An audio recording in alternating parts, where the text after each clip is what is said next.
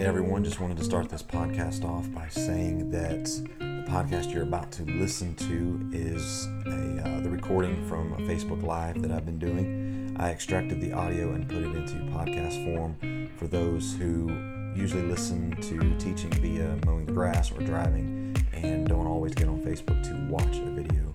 I just extracted the audio and put it into here, so I'm not recording it twice. So if the audio is a little bit different than what you're used to listening to on this podcast, that is why. With that being said, I pray that they bless you, and I pray that it sparks conversation during this time. Love each of you. Pray that it blesses you.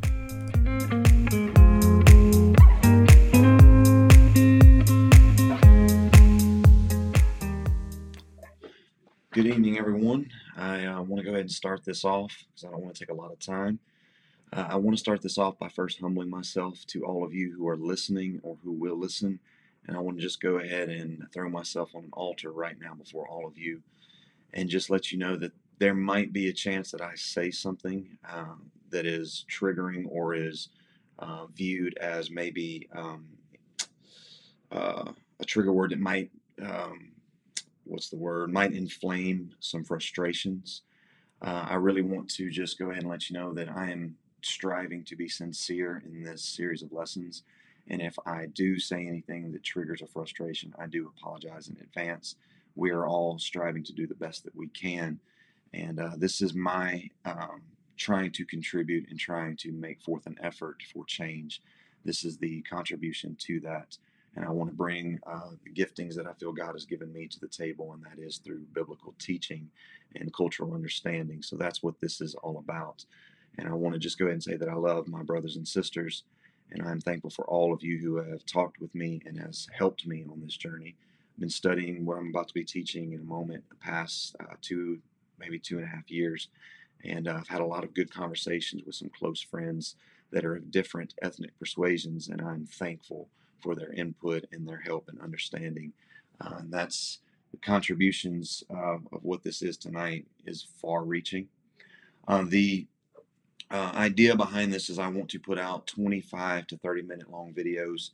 And the intention of this is I would like for people to have a video that they can possibly invite somebody over to their house who has had a different cultural background than them, and put this video on a computer, spend 20 minutes watching it, and then afterwards eating a meal and discussing it civilly over a meal and having true biblical communication.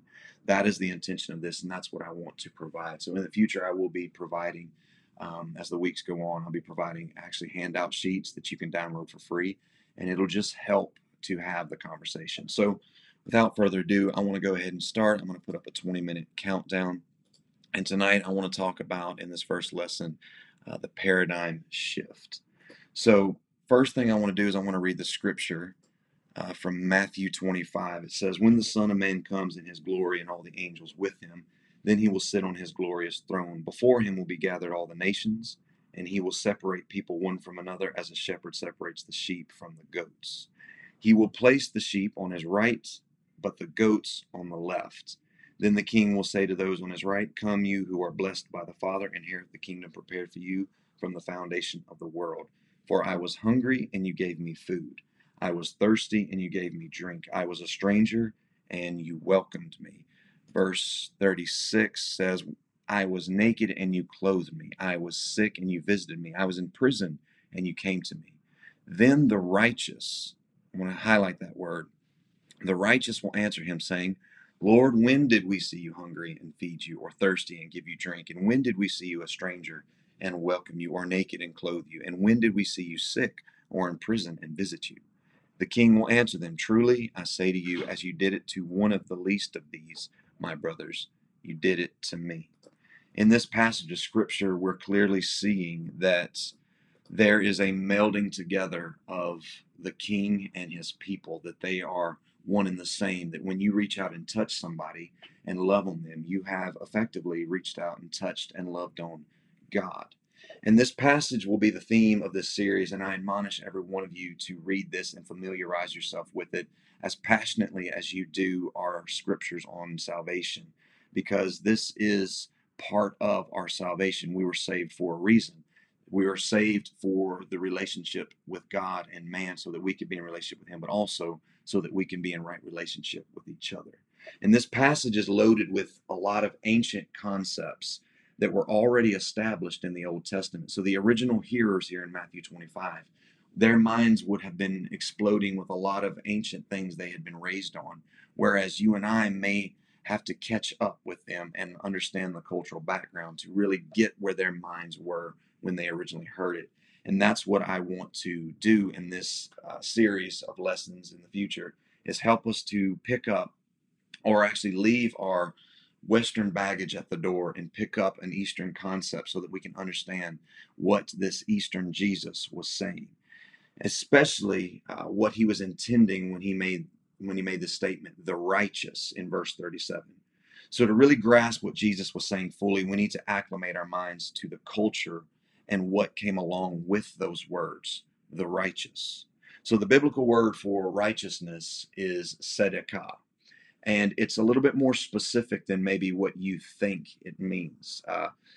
Tzedakah is an ethical standard that refers to right relationships between people.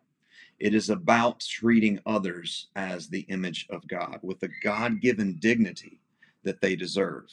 Tzedakah was the biblical standard of right relationship between all people. But the question is, what do we do to become tzedakah, or righteous? What is the process to attaining righteousness? Well, the word mishpat is one I want you to familiarize yourself with, for that is the word for justice.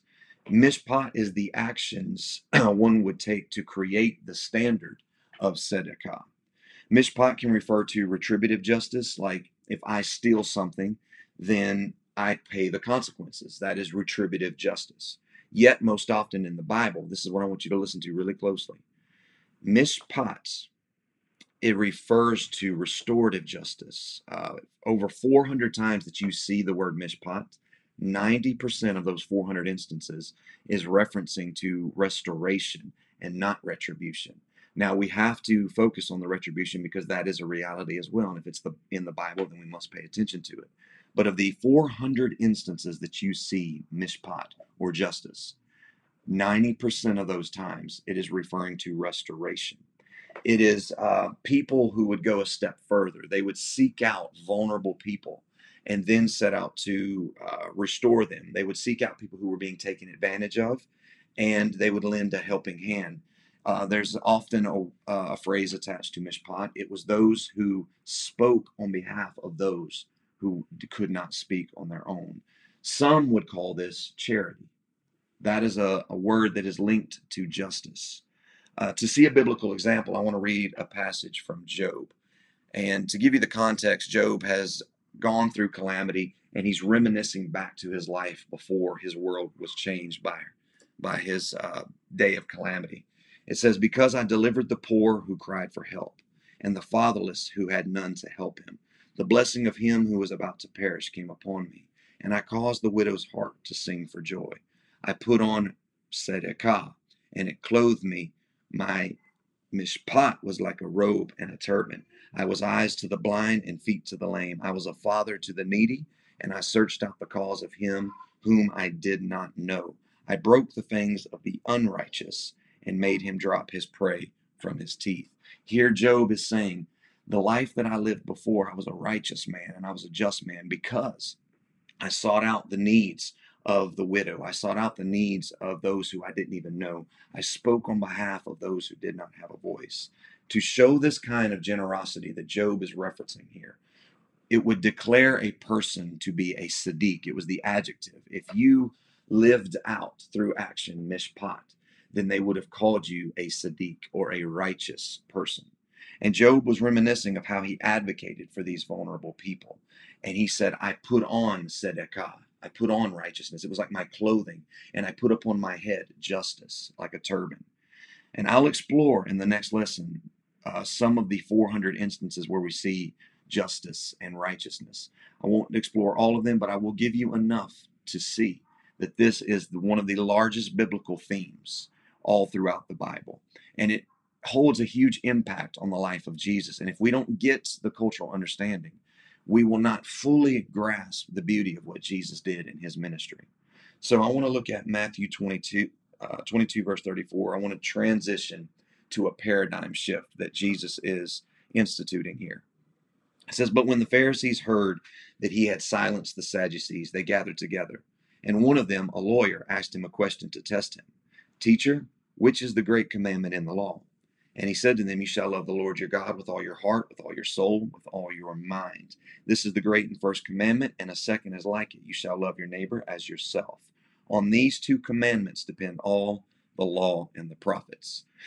Here, Jesus' response would not have been surprising at all in verse 37, because he quotes to these religious people the Shema.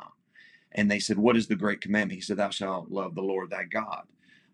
You shall love him with all your heart, with all your soul, with all your mind." And these self-righteous, their own righteousness, they were probably patting themselves on the back and saying, "Well, that's real good. That's Deuteronomy 6:4. We pray that prayer every single day."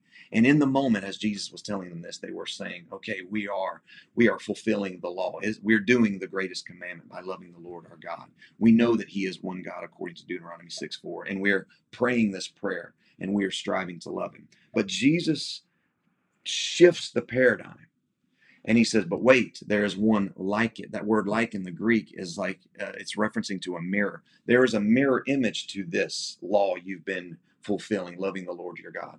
The second one, and He quotes Leviticus 19. Leviticus 19 said, "You shall love your neighbor as yourself." Jesus was effectively doing what He did in Matthew 25. He was melding together the relationship with God equal to the relationship with man. You shall love the Lord your God first. And when you do this, then you should be able to love your neighbor. And it was in this moment that their paradigm shifted, because they were now seeing something for the first time. They were thinking to themselves, okay, we've been loving God. But then God says, if you really love that God, you will love his image as well, mankind. You will speak on his behalf. You will advocate for him. If you truly love me, then you will truly love them. And Jesus was inaugurating a paradigm shift right here. And then he further offends them by saying, "Upon these two hang all the law and the prophets." What he was saying there, and I'll discuss this more next week, but he was saying that upon these two was the entire point of the law and the prophets. The point of the law that I gave Moses on Mount Sinai was to have relationship with God and relationship with man. In fact, there were five in the Ten Commandments that dealt with the relationship between God and man, and then the other five dealt with the relationship between man and man. This was their peace treaty and their constitution of a new natured people. And right here, Jesus is shifting the paradigm.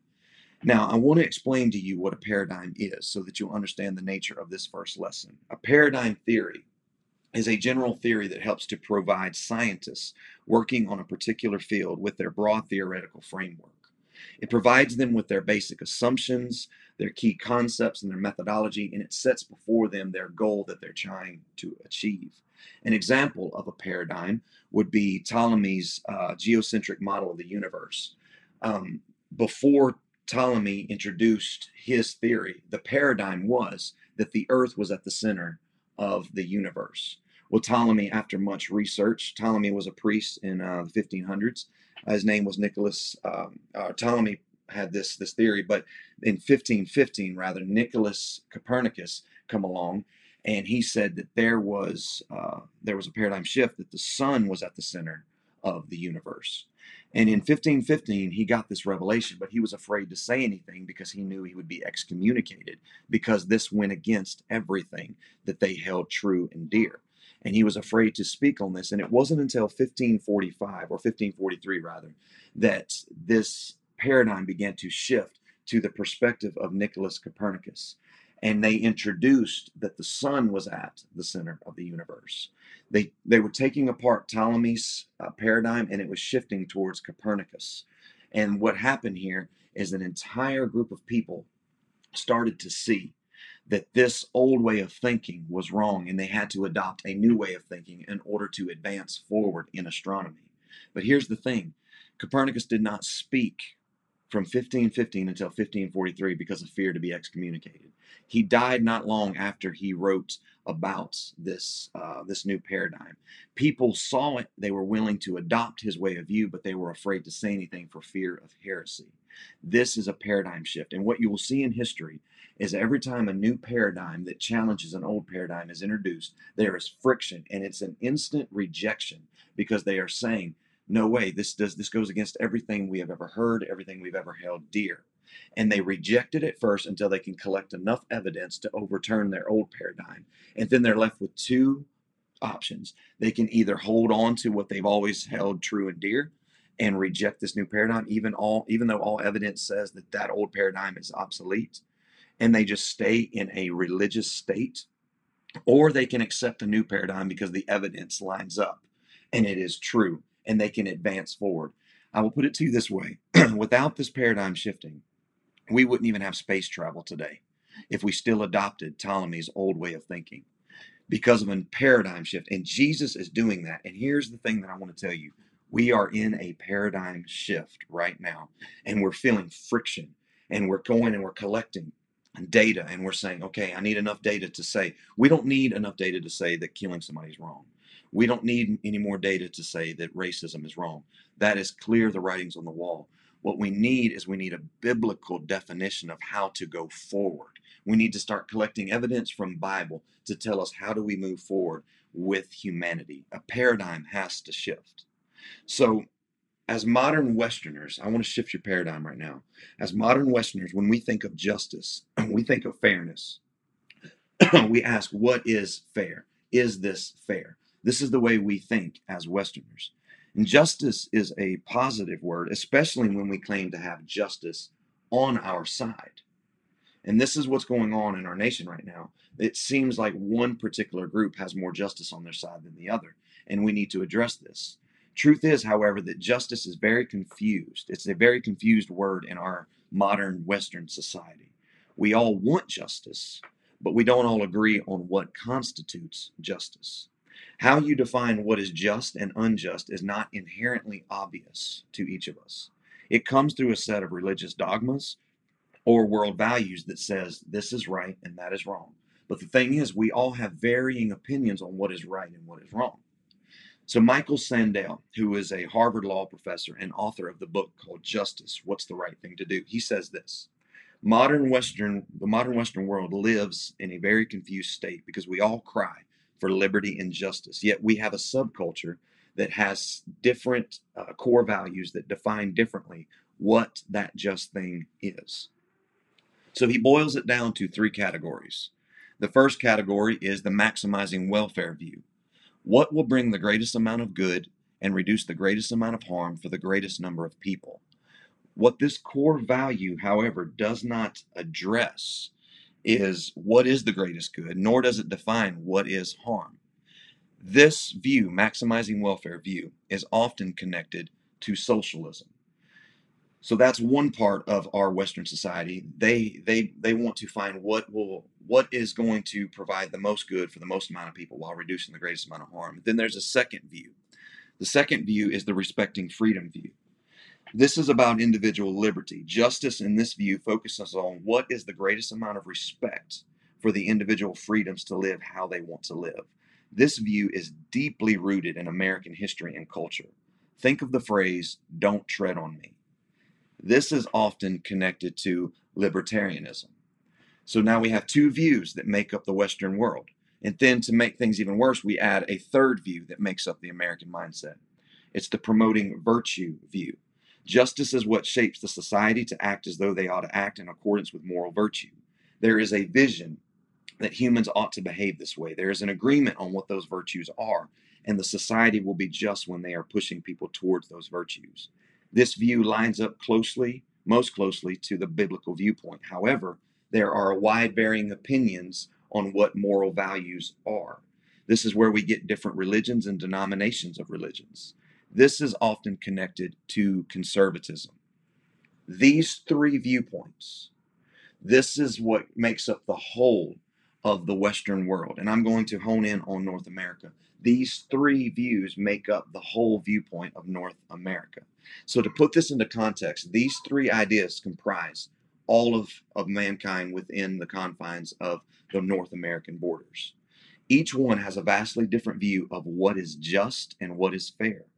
It's no wonder that we struggle to agree, because these are three completely different viewpoints of what is just or fair. It becomes very important for us as Christians to check these views at the door. All right, this is the paradigm shift I'm going to throw at you. We need to check these three views at the door, and we need to ask what is biblical. I'm talking to Christians right now. I'm not trying to make this fit into the world. I'm trying to speak this to Christians. We need to check these three views at the door, and we need to proceed forward with what does the Bible tell us. Okay, these three viewpoints are important to understand, because it gives us a revelation of why we don't agree, why the whole of America is not in agreement. Where there should be agreement is in the church. I cannot speak on behalf of the entire nation, because here's the bottom line: sinners sin. But I can speak on behalf of the church. We need to come into agreement, and we need to check those three viewpoints at the door. And here's why: because you are not a Republican, you are redeemed. You are not a Democrat, you are a disciple. Check that at the door, and we need to ask what Bible says. That is what we're striving to do. What does the Bible say? Because America does not fit into this Bible. This Bible does not, this is not an American Bible. This is a kingdom Bible, and we need to ask, what does the kingdom say about this? These three viewpoints have become even more compounded and convoluted at the introduction of social media. Social media is now taking these three viewpoints and it's smashing it into a news feed. And you can scroll and you can see varying opinions, and then you get confused. Well, yeah, I agree with the libertarianism. I agree with the socialist view, or I agree with the conservative view. And then you get confused. You need to check those views at the door as a Christian, and you need to ask what the Bible says about these things. And that is what this series of lessons is going to achieve. We need to ask, what does the Bible say about the injustices that's going in the world?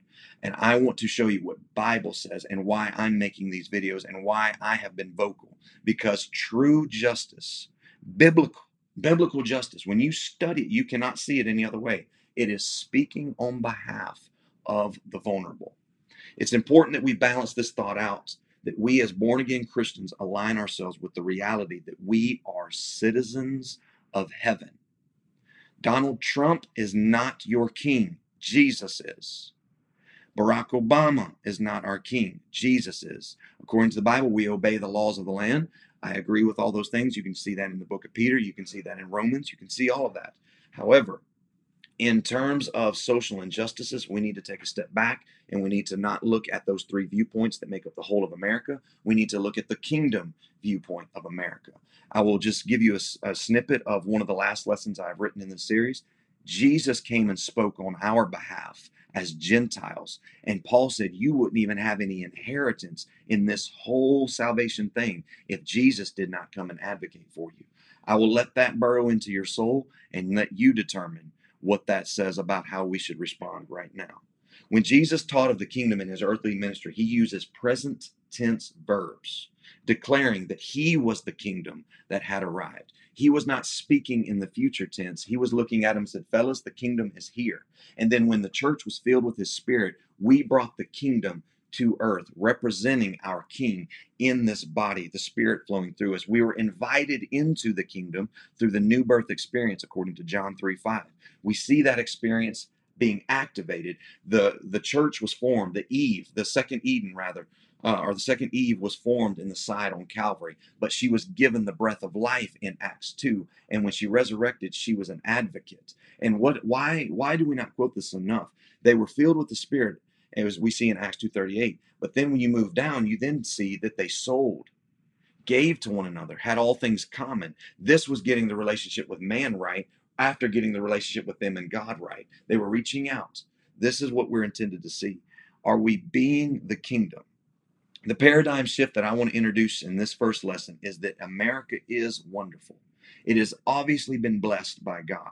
The favor of God has obviously been on North America.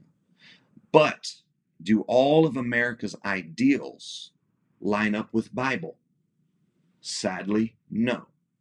So we can be a patriot, we can be a part of America and not agree with all of its ideals. And we can adopt a biblical mindset and we can progress forward. And where we are is we're in the paradigm shift where people are hearing this and they're rejecting it. I already can tell somebody's going to watch this video and think that I am anti-America. There's going to be some military family who's going to be offended by this. And I am not saying that America is the devil. I am not saying that. I am saying that America is run by people that are not following the kingdom. We are of a different kingdom. We are a blood-bought kingdom. We have been introduced into a new kingdom. We're citizens of a different world. And though we live in America, we can love America, we can pray for America, we can represent ourselves well in America. We are of a different kingdom. And the paradigm is shifting right now. And it's going to be uncomfortable, and people are going to reject it at first until they can collect enough evidence. And my intention with these series is to show you the evidence so that your paradigm can shift. So we need to establish the mindset of what is just in the kingdom. That's what we're seeking out. What is just in the kingdom? The biblical definition of justice, aka mishpat, is connected to love, mercy, and humility. You will always see these connected together. Mercy is about looking on people who are in difficult situations. This is what mercy is. If I act in their favor and do good to them, then that's called mercy. Humility is very similar, as it's me treating someone else as more important than myself. That's the definition of humility. Hear this, I make their problems my problems. Justice is, in a nutshell, making other people's problems my problems. That is the biblical. You cannot argue that, and I will show it to you to where you have enough evidence to shift your paradigm. Justice is making somebody else's problem your problem. That is what Job was saying. He said, I went and made the widow's problem my problem. I went and made the poor's problem my problem. Today, we need to look around and see where the problem is and get involved in making those problems our problems. That is biblical justice, while doing it in a Christian manner. I'll let you explore those things out. I'm not going to direct you in any way because I don't want you to be swayed by my opinion. I will give you biblical evidence only. So I'm going to refrain from saying anything I think, and I will just let you explore these words. And I'm going to leave this lesson right here with this scripture. Psalm 146, put not your trust in princes, in a son of man in whom there is no salvation. When his breath departs, he returns to the earth. On that very day, his plans perish.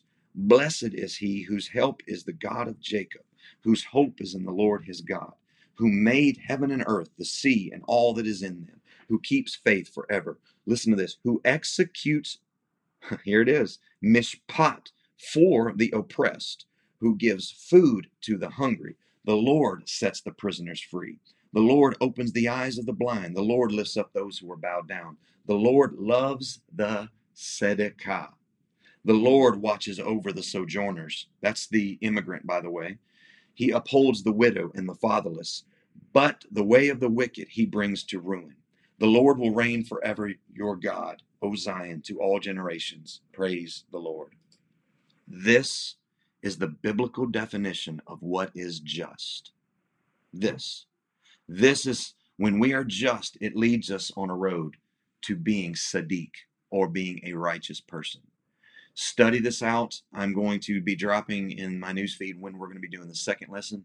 I don't want these to be much longer because I want you to watch these with somebody and have conversation. That is all for this week. And like I said, I will give you the update on the next lesson, and I will explore the Old Testament and show you. And hopefully you will get enough evidence to shift your paradigm. That is all I have. I love all of you, and I pray that this is a blessing. Take care, and I'll see you on the next video.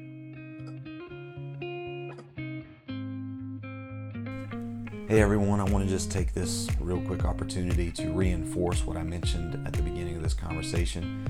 Use this and or the video. If you're not on Facebook and you can't find this video on my personal page, you can go and look it up on YouTube under Biblical Teaching at AJ Holloway.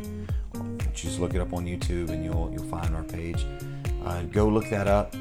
Invite somebody of a different cultural background over to your house. Ask them what their favorite meal is. Provide that meal for them. Play this video. Don't spring it on them, obviously, but let them know, hey, I want would like to watch this video with you and have a conversation. And let this be the biblical basis of your conversation. I believe that it'll start healing some old hurts. It's not going to be a miracle overnight, but it's going to start the process. And this is what I feel like the Holloway home can contribute to this need right now. Again, we pray this blesses you, pray that it helps. If you have testimonies, we would love to hear them. You can reach me at ajwholloway@aol.com. And I would love to hear what God is doing in each of your lives and what He's doing in your home. I pray this blesses you, and I pray that we will be able to have this conversation further. In Jesus' name.